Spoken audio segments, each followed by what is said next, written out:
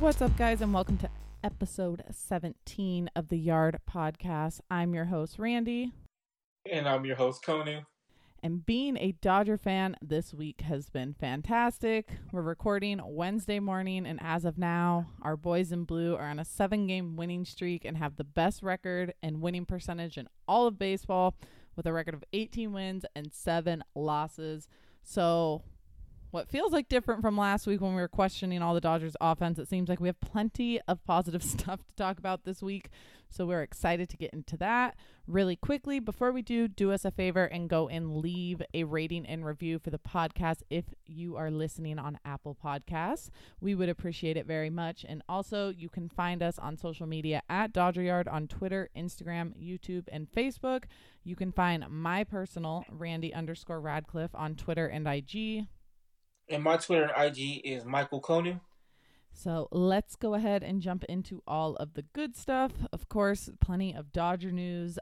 We had 2 players announce this week why they actually showed up late to summer camp. On Wednesday, Gonsolin told reporters that he showed up late to camp because he had a false positive COVID test, which, when you think about it, it's actually a huge bummer for Gonsolin because he didn't make the opening day roster because he wasn't built up enough to make the starting rotation just yet. So that false positive ended up actually really hurting him, but he's obviously had no problem getting out there and doing his thing, which I'm happy about, but bummer for him. Not same thing with Ruiz.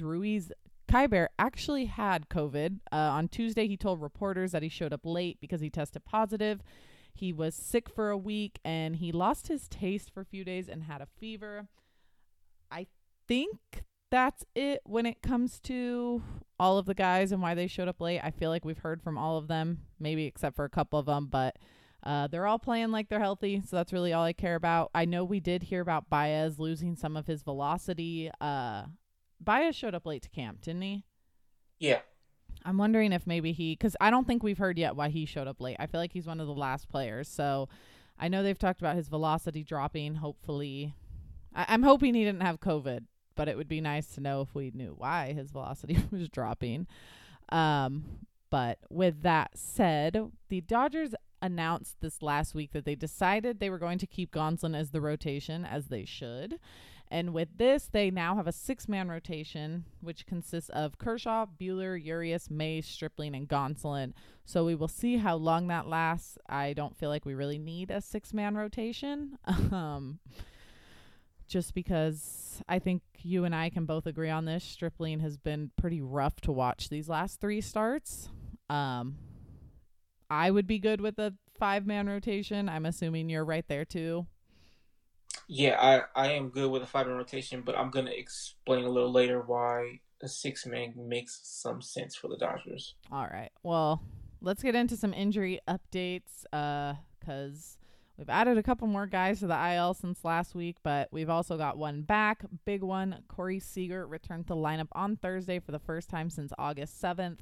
Since returning on August 13th, he is slashing .269, .321, .654 with an OPS of .975, and that is in 6 games, which the OPS is good. Rest of the numbers aren't that great when you consider how hot he was before hurting his lower back. However, in his last 3 games, he is slashing .500, .538 with a 1,083 slugging with on base percentage.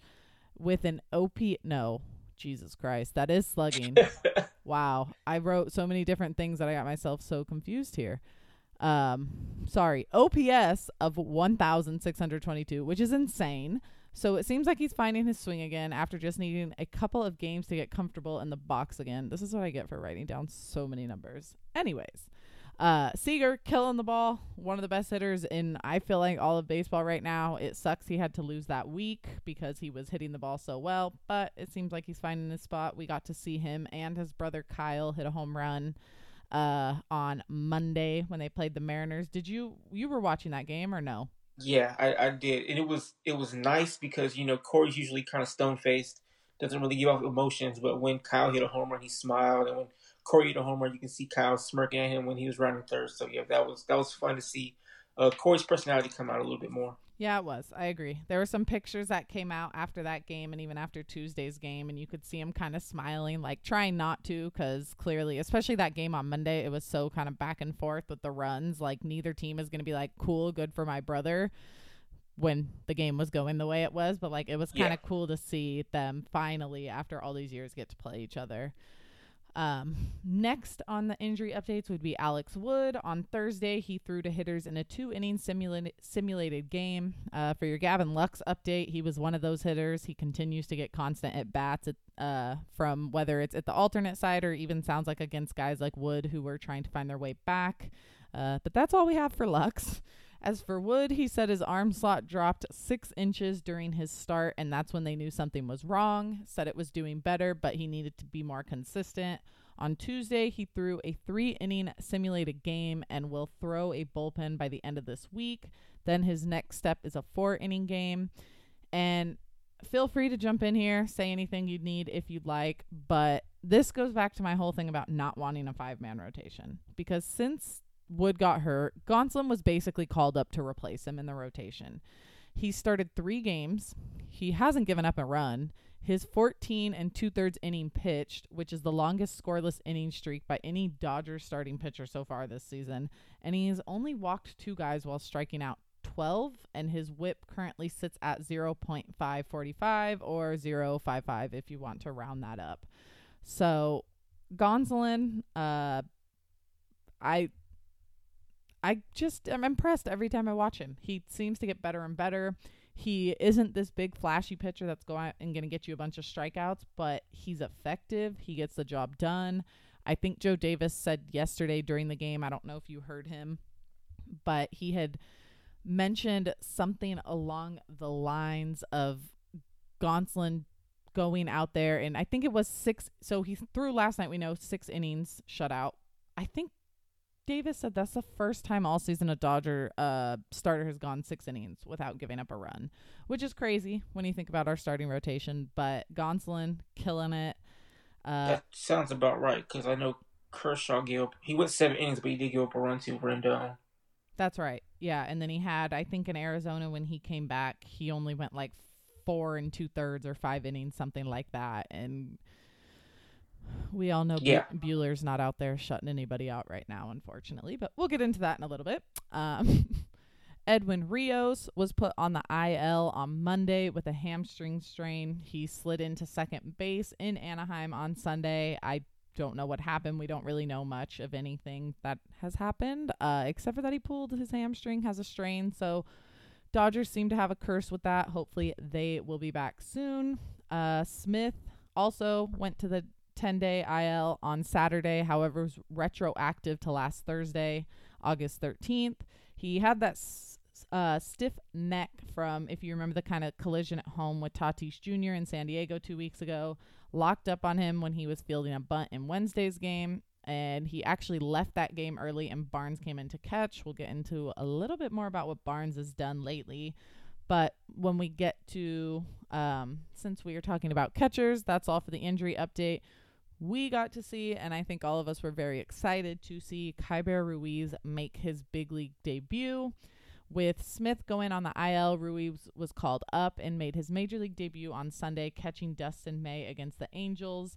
With May and Ruiz, they were the youngest battery mates since 2005 for the Dodgers. I think it was for the Dodgers, actually, now that I look at my notes. The youngest for the Dodgers since Jackson and Navarro. Okay, so yeah, since Navarro and Jackson. He's only played in the 1 game so far against the Angels since he was called up Sunday. I will say I kind of thought he was going to get the start last night against Gonsolin because I figured they have some kind of rapport with each other, but I'm okay with Barnes. Been hitting the ball.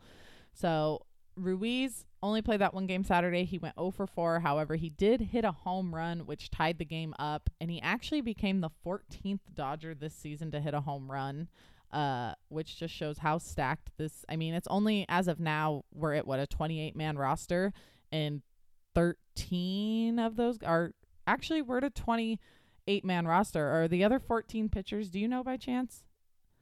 I think everybody who's been a hitter has hit a home run. Wow, that's crazy. That's cool. That's awesome. So I think everyone who's made the big league roster at some point as a hitter has hit a home Because run. Barnes has hit one, right? Barnes hit one. I Yes. know Beatty hit one. Rios has hit four. So Yeah. yeah, everyone who's been a hitter has hit a Yeah. home run. Anyone who's at least had an at bat, because I can't say on the roster because McKinstry was up there, but Right. he did not get a chance to hit. And he became the 7th player in Dodger history to hit a homer in his first career at bat. So congrats to him. Good for him. Very happy to see this. We've got a good competition going right now at catcher. Obviously, we can't say much about Ruiz offensively. It's only been one game, but I would like to see him get a couple more games in there. I can't imagine he stays up when Smith comes back, but you're also not going to set down Barnes, who's surprisingly been one of our hotter hitters over the last week. Statistically, What a world. Yeah, 2020's just been that year where it's the least expected continues to happen, and you know what? I'm okay with it. It's been a good time. So with that's really all news surrounding players, anything going on. However, the Dodgers did announce on Thursday that they partnered up with the organization More Than a Vote, as well as David Price and LeBron James, to use the stadium as a voting center for the presidential general election. The site will be open over a 5-day period to be announced later. They have not announced dates yet. Parking will be free to every registered voter in Los Angeles County. The Dodgers are the first MLB to do this, and of course, for those, I mean, we should all care, but the site will follow CDC and social distancing protocols. For a lot, well, I don't want to say for a lot of fans, can't speak for a lot of fans, I can only speak for myself, but I'm very happy they're doing this. It goes to show kind of what our complaints were, I think, a couple months ago when all of this stuff started to happen, whether it was Black Lives Matter, police brutality, everything that was going on. We were kind of a little disappointed that the Dodgers weren't doing more. They were just saying stuff. But I think it goes to show recently they're making more of an effort to actually do stuff within the community instead of just, hey, we have a voice, we're going to use it. So big shout out to them, to LeBron, and of course David Price for getting that set up. Please go out and vote. We all need it. Oh God, just please go out and vote. That's all I'm going to say on that right now. Just go out and vote, please. One other thing, Mookie, being the great guy he is, held a giveaway on Sunday in Compton. It was to provide the community with hand sanitizer, face masks, food, health screenings, and more. When he spoke to reporters about it, he said he considers LA his new home now, which was so great to hear, and he wants to make an impact. So Betts is making his mark in LA. I know you had some comments on that you would like to make. Okay. Like people like to talk about role models, and I think that's what Mookie Betts is. I think he's a role model. He hasn't been in LA all that long, and he's already helping communities in different ways, trying to impact them positively. And getting deeper into it, I feel like having him and David Price in LA for the foreseeable future could be a good thing, and hopefully getting more black kids involved in the sport and building the sport up that way. Now, I must say, like, I've been happy seeing all the black players from the Angels and Mariners that I wasn't aware of. So salute to the Angels and Mariners. And I think like the more black players that there are, there's more likely a chance some kids would be exposed to it and see that there's more sports than just basketball and football. Of course, there's still an issue of with the cost of equipment and the tournaments for travel ball, but getting exposure could still be a good way to get kids interested in the sport. Yep, I completely agree. And you made a really good point. Now that you say it, like I kind of noticed it during the game, but I didn't think too much about it. But you're right. With the Angels and the Mariners, we actually did see quite a few black players out there, and they were doing pretty good. We saw I think it was Brian Goodwin in Anaheim. Yeah. Joe Adell. We saw, was it Kyle Lewis? Was that the guy? Kyle Boy? Yeah. That's the center fielder, right? Yeah, he can play. That basically, it looked like he robbed Turner of a home run last night. Turner got hits, showed his speed. Yeah. So, good point. That was cool to see. And I will say it's cool that the Dodgers have a person of color as their face of the franchise right now that's out there doing it. Like, we've seen Kershaw do so much stuff for the community. We've seen Turner, and all Turner, of that yeah. is great. It means just as much. But like you said, baseball's really struggling right now with bringing the younger generation in, especially players of color, especially the Black community.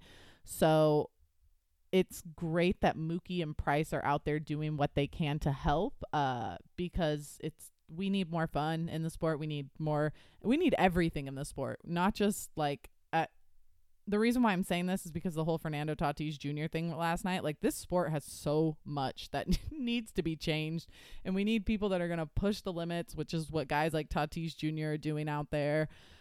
We just need people to make this game more fun, and Yeah.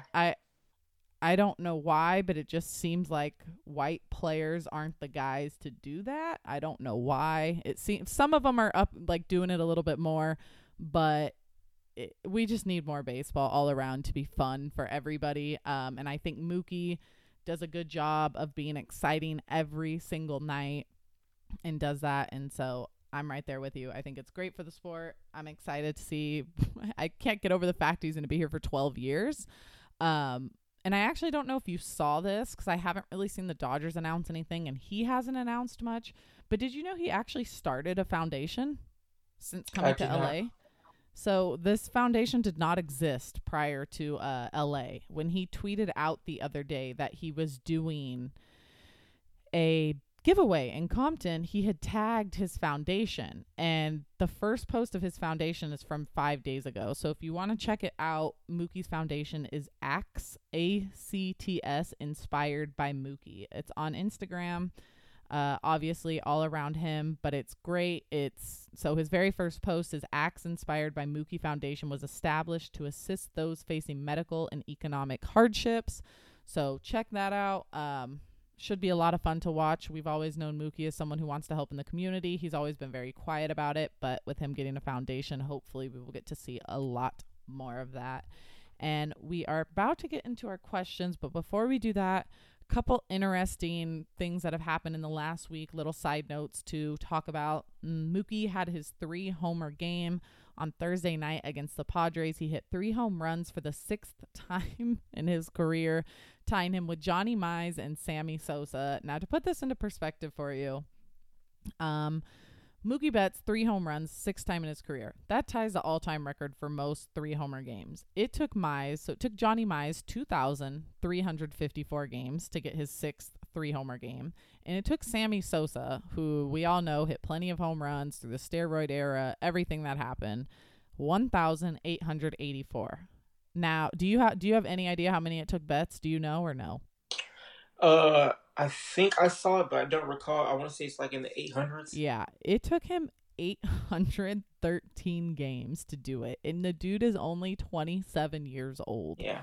Like, it took him 1,000 plus less games than it did Sammy Sosa. It took Sammy Sosa 1,884. It took Betts 813. He has 12 more years with the Dodgers to break this record, and I can only imagine it's going to happen. I can't imagine it doesn't with his skill set, and I got to say it bums me out because those are the games that I wish we could be at the stadium.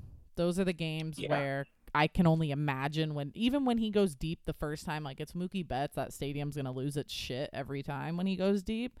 But imagine that second home run, and then imagine the 3rd home run of the night when he hits that. And Dodger fans pay attention to those types of records during the game, so fans would have known, and people would have gone nuts. So Mookie, please do not do it again this season. Hold it until at least next year. Wait for the fans to be there. I don't care if it's on the road. I don't know if I'm the only one who feels this way, but Actually, I don't know if they'll go back to Boston, but they're supposed to play the AL East again. I think it is in 2022. They went to Boston this last time. I don't know if they'd go there again, but part of me kind of felt like it'd be cool if he did it, like, against Boston, just like almost a slap in the face of their fan base, because their fan base is a bunch of assholes, and all they did was talk shit on us the entire time, thinking Betts wouldn't play. But I also want it to happen at Dodger Stadium because I want our fan base to be there. But either way, Mookie, hold off. Let us be there. We would all really appreciate it. The bullpen has been absolutely dominating all of baseball. These stats are prior to last night's game, which the Dodgers did. I think the bullpen, was it McGee who gave up the run was charged McGee, to him, I think. But Treinen or whoever came in gave up the run, but the run was charged, I think, to McGee. So prior to last night's game, I don't think this really affected much. The bullpen ranks first in ERA, second in opponent It was average. Alexander. Oh, yeah, that's right, because they brought him in to get the ground balls, and he got the ground ball, Yeah. but they decided to sacrifice the run and get the out. That's right. Second in whip, first in opponent slugging, and they are either fourth or fifth. I think they might be fifth now with percentage of inherited runners scored, because Alexander inherited that run last night. So I believe they're fifth in baseball off of that. Again, insane. Keep it up, bullpen. You guys are killing it. It's kind of funny that I had brought this up a week ago, I don't think on the podcast, but I found it extremely ironic that the year our bullpen is just full dominating, our offense wasn't hitting for like the first 2-3 weeks of the season. Like, this is the bullpen we've all been dying for years, and now all the pieces are finally starting to come together, and it's a beautiful team. We just gotta hope they continue. Yeah, we have seen them get a little shaky over these last couple games. They've been able to work out of it, but yeah, that's a fair point. It's very early in the season. We've seen a lot of hitters struggle, so it seems like some guys are finally starting to find their swings across baseball. We shall see what happens. Last thing before going into the questions, I just thought this was a cool stat to keep an eye out for. Next week, the Dodgers will play the Texas Rangers. The Texas Rangers are the only team left in baseball that Jansen does not have a save against. So they will be playing them sometime this season, twice, once in Texas, I think, and once in LA. Well, more than one game, but one series in Texas, one series in LA. So Jansen will have a chance at that. I also think we're playing the AL West again next year, just because that's the way the schedule's set. So he's going to have multiple opportunities to do it. I hope he gets it done, because that would be really dope. He'd have a save against all 29 teams in baseball.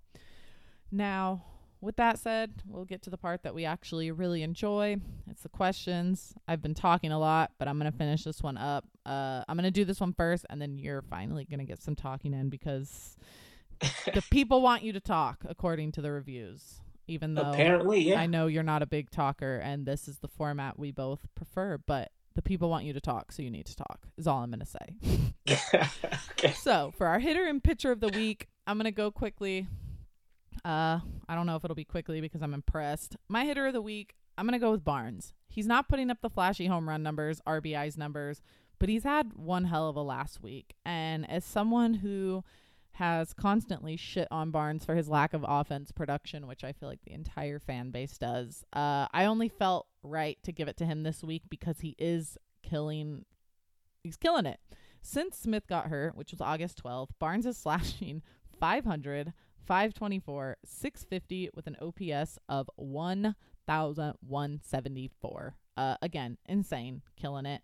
This is over a span of 20 at-bats. So this isn't just like he's had 5 to 10 at-bats. He's getting lucky. He's hitting the ball hard. Nobody expected this when he took over for the last week. He did tell us that Mookie Betts has been giving him some hitting lessons, which is clearly paying off. So whatever he's doing, Betts, keep helping him. We need it.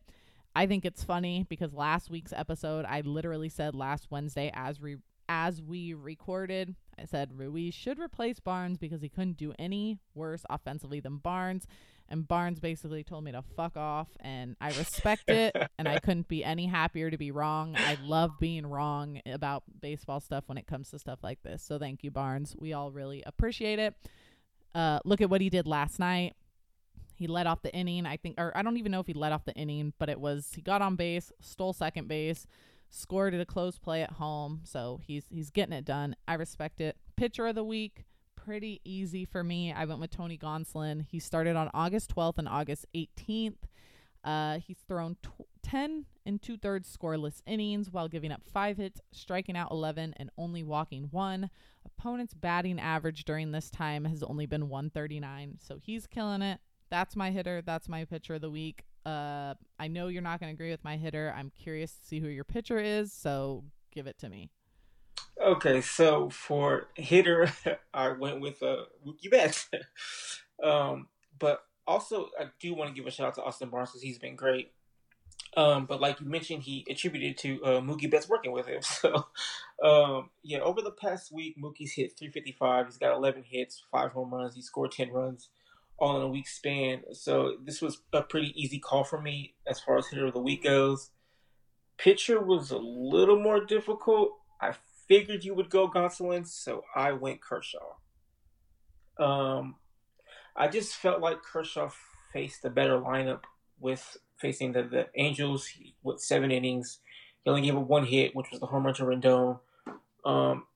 He was really, really good, especially coming off that bad start against the Giants.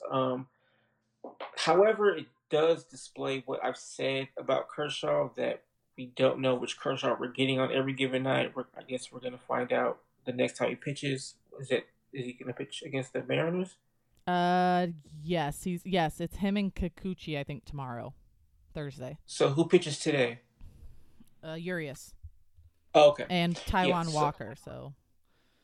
Got it. Okay, yeah. So I guess we'll find out tomorrow how Kershaw looks, if it's gonna be the Kershaw we've seen against the Diamondbacks and Angels or the one against the Giants. But yeah, so it was Betts and Kershaw for me. Okay. And speaking of pitchers, Alex Wood will be back soon. So what do you do with him when he returns? And honestly, I'm gonna say I don't know. I guess for me, it's going to really depend on how much longer the Dodgers are going to employ the 6-man rotation. I mean, despite Buehler's struggles, you obviously can't take him out.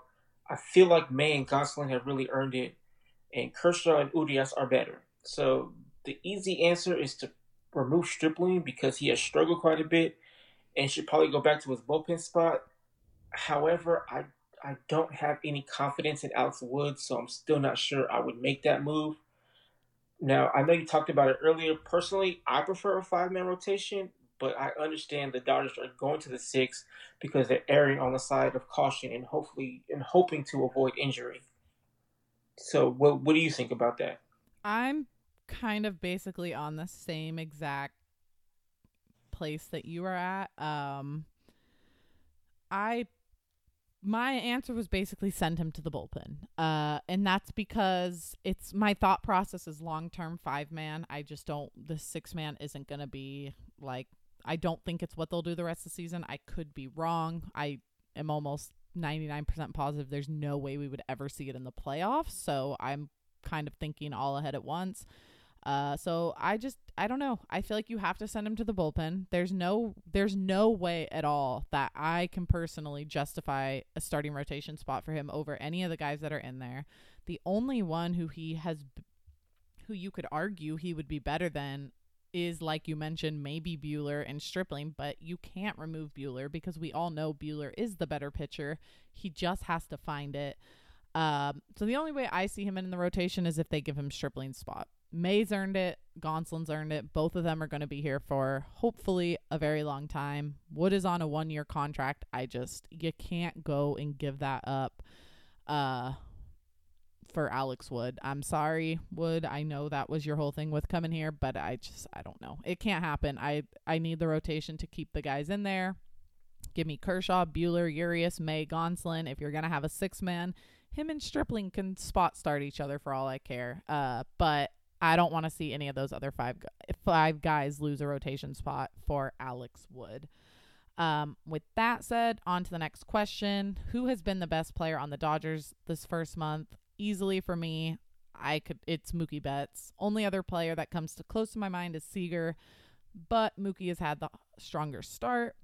In my opinion, through 24 games, he's slashing 305, 359, 653 with 9 home runs, which is tied third in all of baseball, 21 RBIs, tied 6th in all of baseball, and 29 hits, which is top 10 in all of baseball.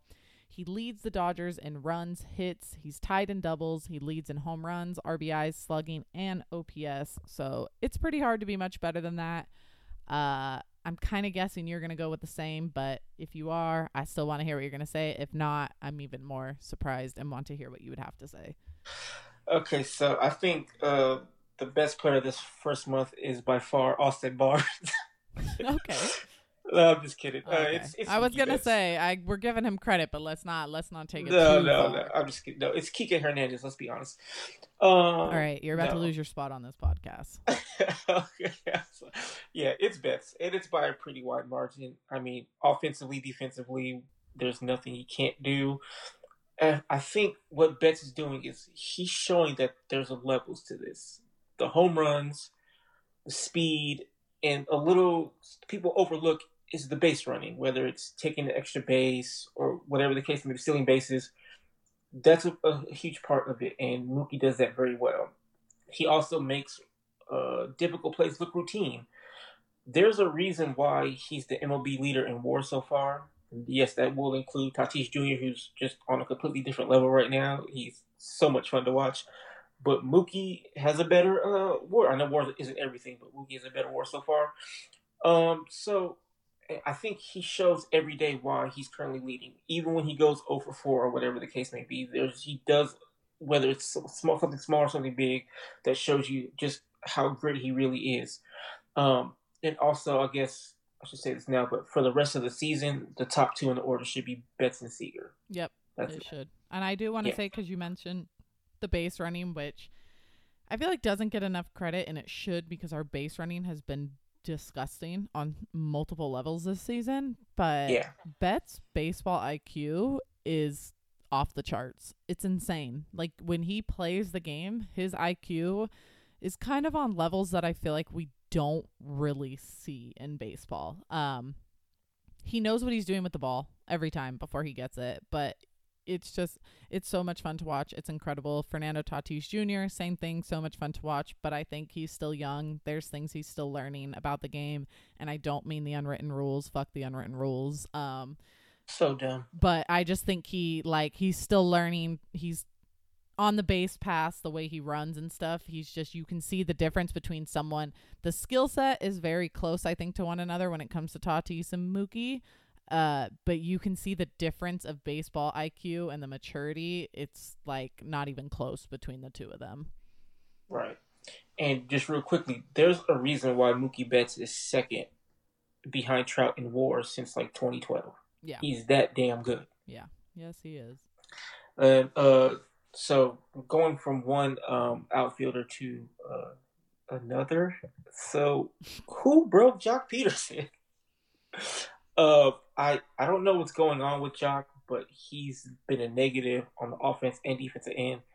He has 2 hits in his last 22 at bats, which is pretty horrid. Now he's only struck out 4 times in that span, so he's putting the ball in play, but it's just been weak contact and ground balls. And I've seen a few plays defensively where he wasn't giving the effort that he should have going after the ball, and they falling for hits. He doesn't look like he's having any kind of fun out there whatsoever. He just needs to sit down for me. I'm beyond caring about him finding his swing. Now, there's a difference between being frustrated, i.e. Muncy and Bellinger, who yell or look up at the sky like, you got to be kidding me, and then just not caring, where I think that's where Pederson falls in. Now, for the most part, it seems like he just doesn't care. Now, I'm sure that's probably not the case at all. However, to me, that's just how it's coming off, the energy he's giving off. Now, I know Pollock has cooled off with some, but I'd rather he still be in there, or Beatty play left field, who can do that in a pinch, or Taylor, or hell, even Kike at this point, because Pederson is really providing literally nothing. He's actually hurting the team. His WAR, no WAR isn't everything, but his WAR is minus 0.4. That's not great, especially in a short month. Now, Joc is known to get hot and cold really quickly, but this is a prolonged cold streak, and in such a short season, it matters that much more. I don't think he deserves to be out there or even on the roster. Now, I know he was hurt during the first spring training a little bit, so if he has a lingering injury, then put him on the IL. Otherwise, if he has options, send his ass down. I don't think that's the worst thing in the world. Now, do you think that the almost trade to the Angels mess with him mentally? Wait. Hang on. You said he has how many strikeouts this season? No, I meant he just his last 22 at bats, he had 4. Oh, okay. Because I was going to say his strikeout numbers seem pretty high for him, which it's about his strikeout percentage is about the same as always, but I just meant the last 22 at bats was only 4 times. Yeah. Yeah, that's pretty bad. Looking at his OPS plus, which there's always arguments as what stats to use, what not. OPS plus is your on base plus slugging, and basically if you have 100 OPS, you are league average. If you are above it, whether it's a 105, you're 5% better than league average. If you're under it, 95, you're 5% less than league average, 5% worse. So to put that into perspective for you, Jock has a 56 OPS plus, which is the only season he's had worst was 2014 when he was called up for like 18 games. So he is 44% worse than league average, and that is that has to be the worst on the team. The only next person I can by far think of, the only next person I can think of is Kike, and Kike's 30 points higher than him.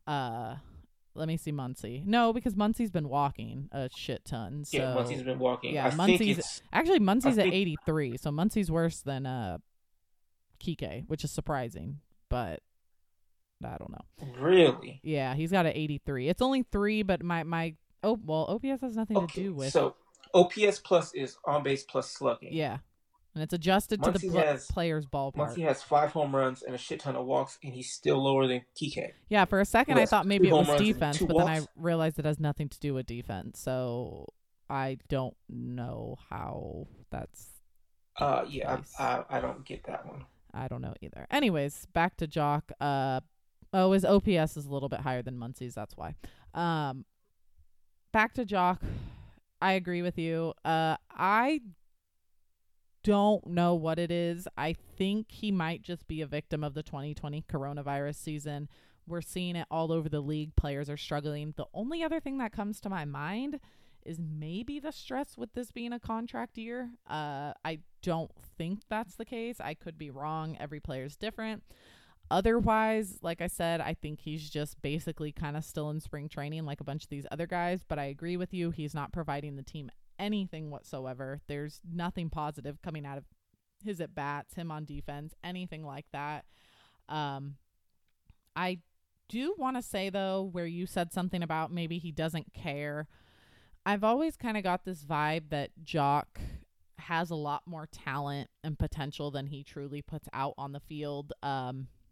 He's always kind of given me this vibe that I have the talent to be a big league player, so I'm going to be a big league player, but I'm not going to go above and beyond to try to be better. He has always kind of seemed slightly lazy to me. I kind of feel like we saw it his first year when he was, 30-30 in the PCL, and then comes up and, puts on all this weight, doesn't steal any bases, all that kind of stuff. So he lost his center field spot to Kike. Yeah, I hope that's not the case. I know his wife is pregnant with their second child, and so there's always, of course, which I would not blame him at all, there's always the case that the stress of coronavirus, everything going on, obviously pregnant women are at much higher risk, so there could be a lot of stuff like that going on. It's a weird season, but when you take everything away and look at the fact that this is the baseball team and their job is to win, unfortunately you have to put the rest of that stuff aside. And if Jock can't figure it out no matter the reason, then the Dodgers have to do something about it. They can't continue to just leave him in there. I feel like with Muncy, I said leave him in there. I kind of feel like you still have to.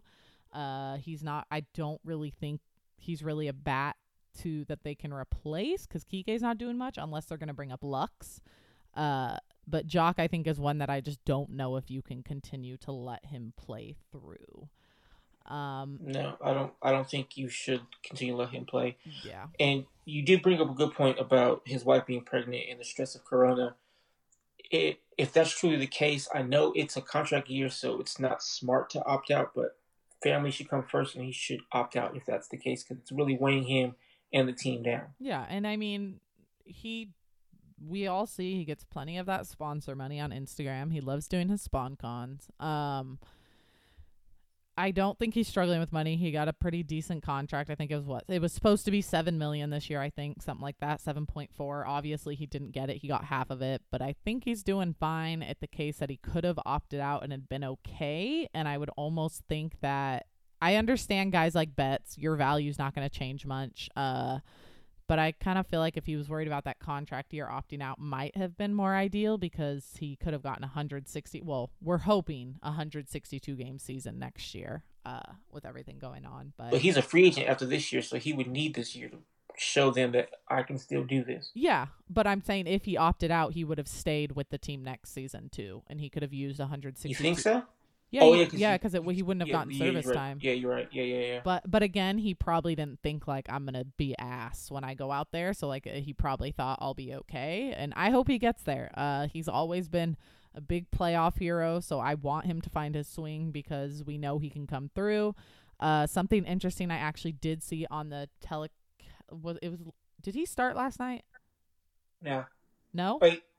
Yeah. Dude, coronavirus has my time. It's like such a disaster. Like everything just blends in as like one long day at this point. I think he did. Hold on, let me check my notes. I'm Whether pretty it sure was last night or Monday. No. Okay. No. Then it was Monday when he started. There was a note that he is now seeing the lowest percent of fastballs, I think, in all of baseball, which is what he hits.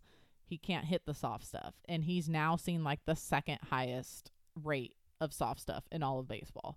So they're figuring him out, and that has been problematic for him. But we need him to find it if he's going to stay on the roster. Luckily, this team is kicking ass pretty much on every cylinder except for him, Bellinger, and Muncy. So not having too many issues, but yeah, he's going to have to figure it out. And the thing is, at least with Bellinger and Muncy, even though it's sparingly, they've hit the ball pretty hard at times. Yeah. So there's still like some hope there. Like, oh, okay, you're starting to find it. Whereas Peterson is even when he makes contact, it's just soft contact. It goes nowhere, ground up to second base. Yeah, and not just that, like Bellinger's defense alone is reason to keep him in there and to keep pushing through because his defense is so valuable that you're not replacing another player whose offense is that much better than him that you can take away that defense. Whereas with Jock, he's just not really providing any of that. And same thing with Muncy. You mentioned it. You see the frustration and the anger. They seem like they're very bothered by this. And I don't think every player is like that, but I think as fans, every fan appreciates when a player looks pissed off when they're struggling. So yeah, because to me that shows me that they care that they're messing up. So when Bellinger or Muncy strike out, you see them visibly frustrated, or when they hit the ball hard and someone makes a nice play, they look up at the sky like you've got to be kidding me right now. Yeah. So on to the next question. Who would you rather have had, Cole or Betts? My answer, I literally just put Betts. Next question. But in all honesty, I usually, if it was any other outfielder besides maybe Betts and Trout, I might go with Cole. I don't. Over Yelich too? Well, I know Yelich has struggled, but it's not even so much that. It's just the fact that. Actually, I don't know. Maybe Yelich too. Maybe Bellinger if he had not sucked so much this season, but still then I would still take Acuna as well though. Yeah, Acuna too. My thing with outfielders, I always feel like they're much easier. They're the easiest position to replace, in my opinion, is an outfielder because there's just an abundance of them. Starting pitchers, it can be somewhat easy. Elite starting pitchers, probably the hardest thing in baseball to find, to replace. So with Cole, you obviously have that. However, with the Dodgers rotation, I think Cole would have been huge, but I think someone like Betts was much more needed. His tangibles on this team, just everything that he can provide, I think is much more important than what Cole would have been able to provide. And Betts is out there every single day where we would have had Cole every 5 games. So that one was easy for me. It was Betts right off the bat. I didn't even have to really think about it. Yes. So like I saw this question floating around, and I was wondering where that came from. Yeah, I forgot where I know I saw it on Twitter. Somebody posted it, and then I saw one on Instagram too, I think. And I was like, oh, interesting. I didn't know this was a thing, but sure, let's ask and see what happens. But yeah, the answer is Betts. Like you mentioned, pitching or at least starting pitching is very important, but I'd rather have somebody who can impact the game every day, and that is Mookie Betts. Cole is great, but Betts is and has been better. Yep, that is correct. pretty much it. But speaking Really quickly of, before you move oh, go on, ahead. just and then you can go. I want to hear what everyone else has to say. If you're listening to this episode, add us on Twitter, send us a message on Instagram or anything, Facebook, wherever you're listening from. Let us know. Would you have rather had Garrett Cole for what was it, the 9 years, 10 years, Yeah. whatever, or Mookie Betts for what the Dodgers signed him for 12? So let us know. I'm curious as to if there's a popular opinion around that. Okay. So, talking about Cole as the lead starting pitcher. Speaking of elite starting pitchers, when does Walker Bueller start to look like the Walker Bueller we know? Is it going to be the next start, a couple more starts? Like, it's been a weird year, and I know he took time to spend it with his fiance. Congratulations. And he's a notoriously slow starter uh, at this point. So, like, we should be expecting that from him. And we should also be expecting the best from Bueller towards the end of the season. I'm sure it'll be way before then, but for the Dodgers' sake, him getting rolling when it matters the most is going to be the most important thing for them. It's going to be huge for the team. Um, so if he's rolling like September and beyond, that's only going to help the team. Now, the fastball has seemed pretty flat, and I want to say his last few starts, he's thrown it pretty hard, but he's still missing where he usually throws it. He likes to throw it high in the zone, and it's been up over the plate. His breaking ball hasn't been breaking all that much as well. So it would be nice to see if he can kind of find a rhythm within the next few starts going forward. How do you feel about it? I'm there with you. I think, like you said, with Bueller, what we really need is for him to shut it down. He's clearly been our best postseason pitcher over these last 2 years in the postseason. So I need him to step up then, because if he doesn't, it's basically like, what has he done for us this season?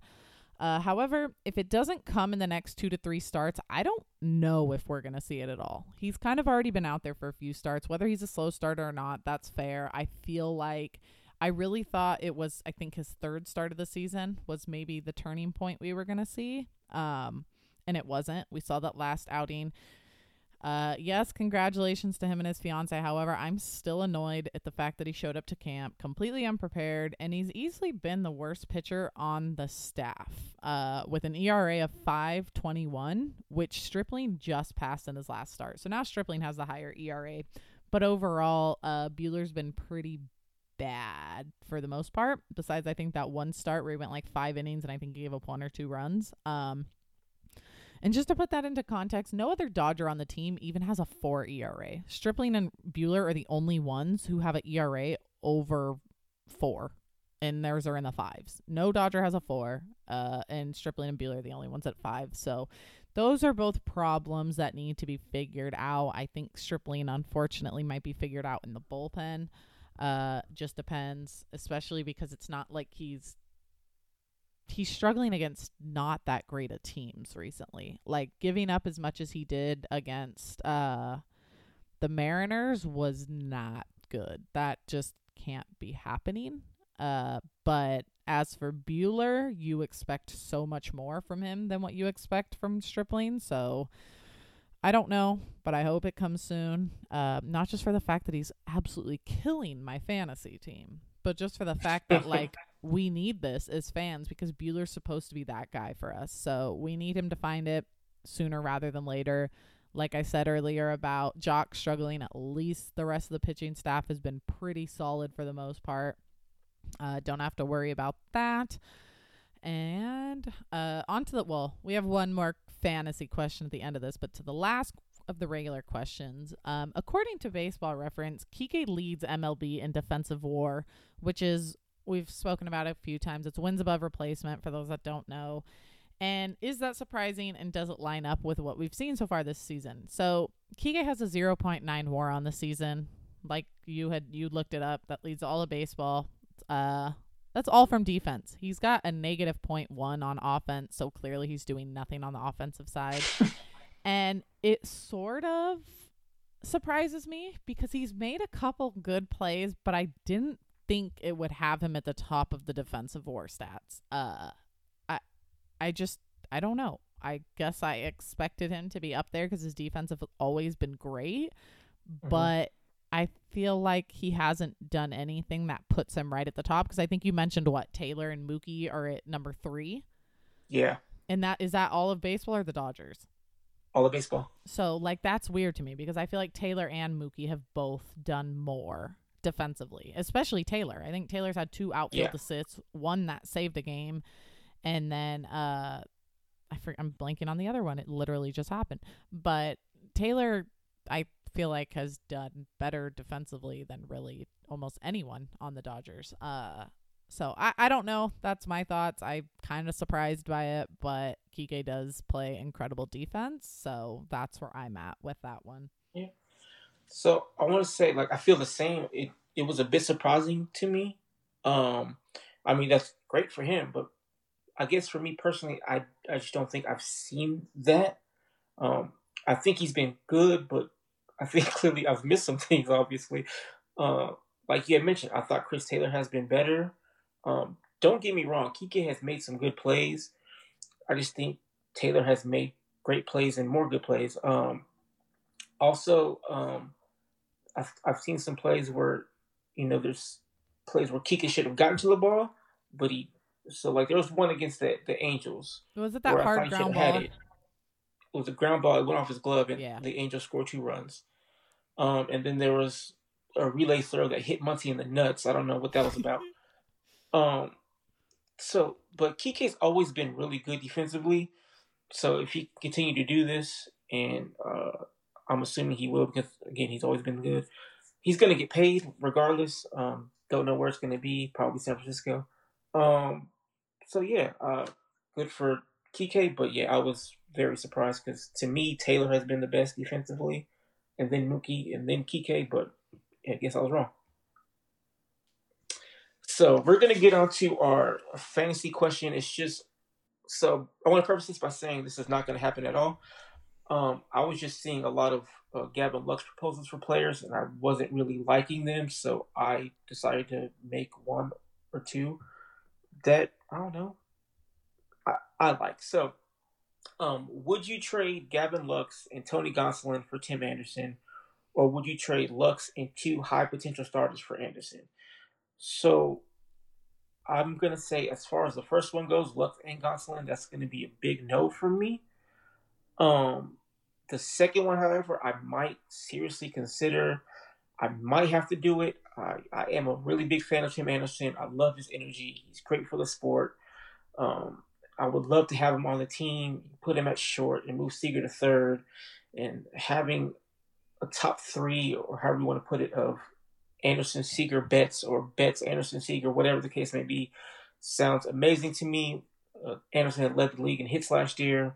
He's fast, and with the way the Dodgers shift their defense, his defense should improve.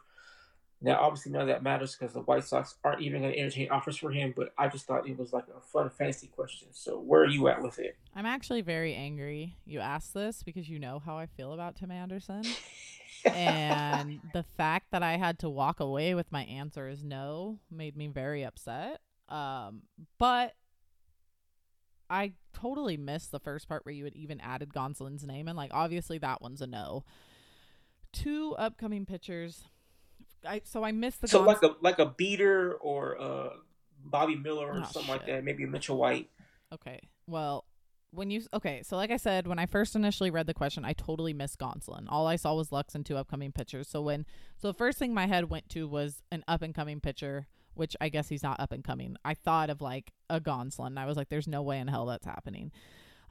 So first, before we go into the upcoming pitchers, this was my thought process. Obviously, I love the guy. Love Tim Anderson. My thing was he's going to be 28 next season compared to Lux only being 23. As of now, because Lux has not played this year, he still has 6 full years of control. Anderson would have 4 years left. My thing with Anderson is he's 100% proven. There's no doubt about that. Lux is clearly not. I just worry about trading away that much control and that much talent for a guy who Tim Anderson's great, but we've only really seen him do it for 2019 and some of 2020. But when you mention the up-and-coming pitchers as someone like Clayton Beeter or maybe even Bobby Miller, I'm excited for Bobby Miller. However, that's still going to be at least 2 years away, most likely. Probably 3 until he sees any full-time action with the way that we're stacked pitching-wise. So now I don't know. Now I'm kind of stuck with maybe.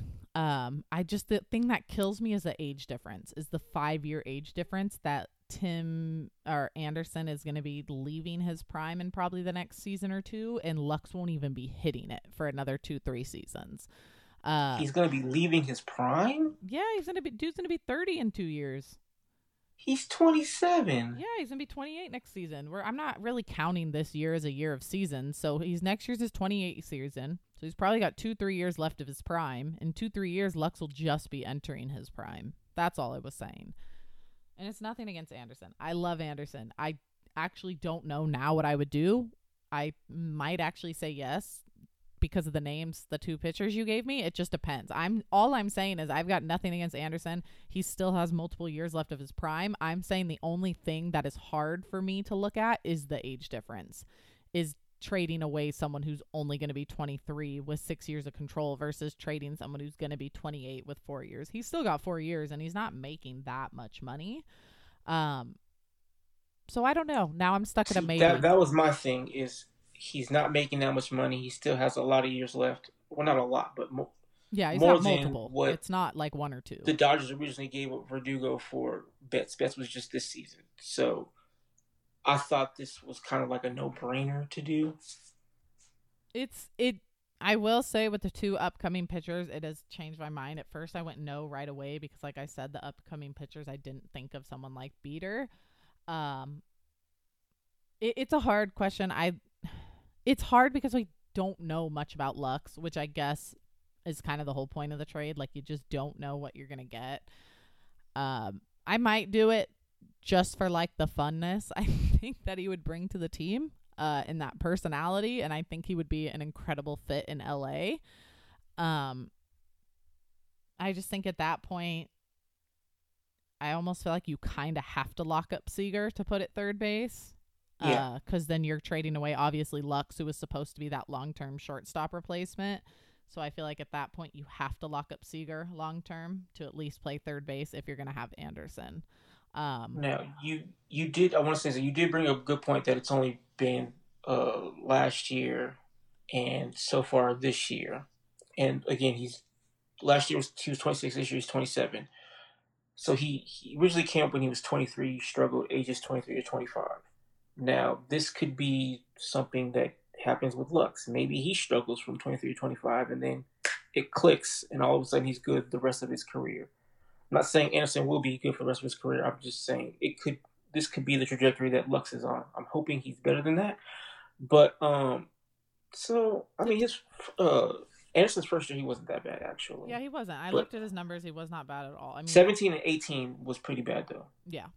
But again, he's playing for the White Sox. It's not. I don't know how good their development are. They clearly have a great farm system, so I'm not even going to pretend to know anything about their development.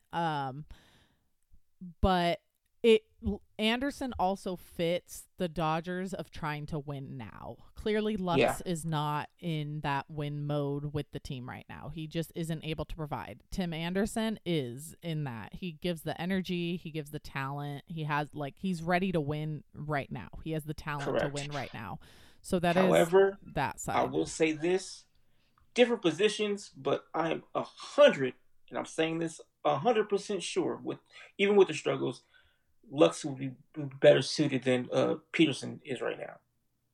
Yeah. Oh, yeah. I'm pretty sure he would provide more than Peterson, even if it's 0. Yeah, I wouldn't mind seeing that. I don't know. Does Jock have any options? Do we know that? I don't know. I want to say he might have like 1 or 2. Like Barnes still has some, but I don't see why Peterson shouldn't have any. Well, Jock is. Actually, I don't know if that matters. He's still in his rookie contract, so it might not matter. Yeah, I don't know. I need to find a website where I can quickly look that stuff up. But yeah, I would imagine there's a way to send him down.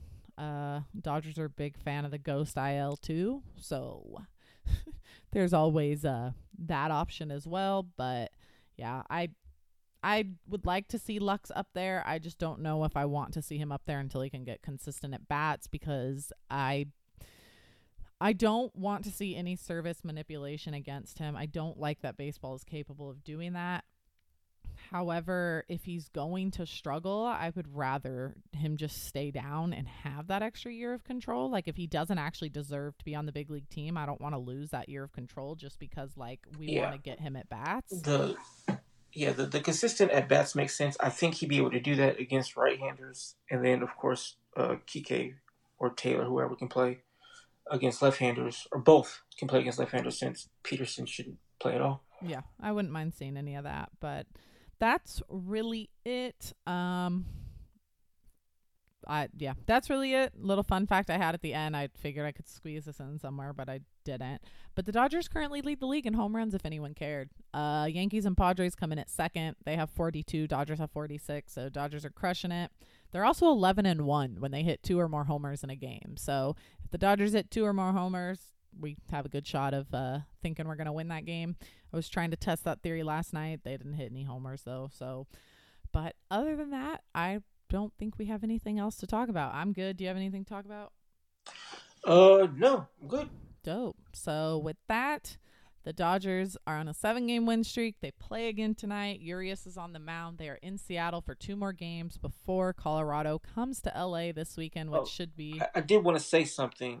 I know that they wanted to play games in both parks, but if you're going to do back-to-back, you should just play it all in one park or move the schedule some. So yeah, multiple people said that. I think the Dodgers would have been fine just playing 4 in Seattle instead of doing what they did. So this whole schedule thing's weird. Especially with everything going on, that travel just made no sense. Yeah. So I don't know. I agree, but with that said, we got another game tonight. Hoping to pull up 8 wins. 2017 2019 7 wins was their longest win streak, so we'll see if they can beat that tonight. Again, they're 18-7, killing it. Best record in baseball, best winning percentage in baseball. Gotta keep it going. Kind of surprised the season has made it this far, if I'm being honest, but at this point I just want to see them finish it out and see what happens in October. So with all of that said, we hope you guys have a great rest of your day, morning, night. Make sure you follow us. Yes, follow us. Dodger Yard, my personal Randy_Radcliffe. My personal is Michael Conan. And we will catch you guys next week. Bye, guys. See you later, guys.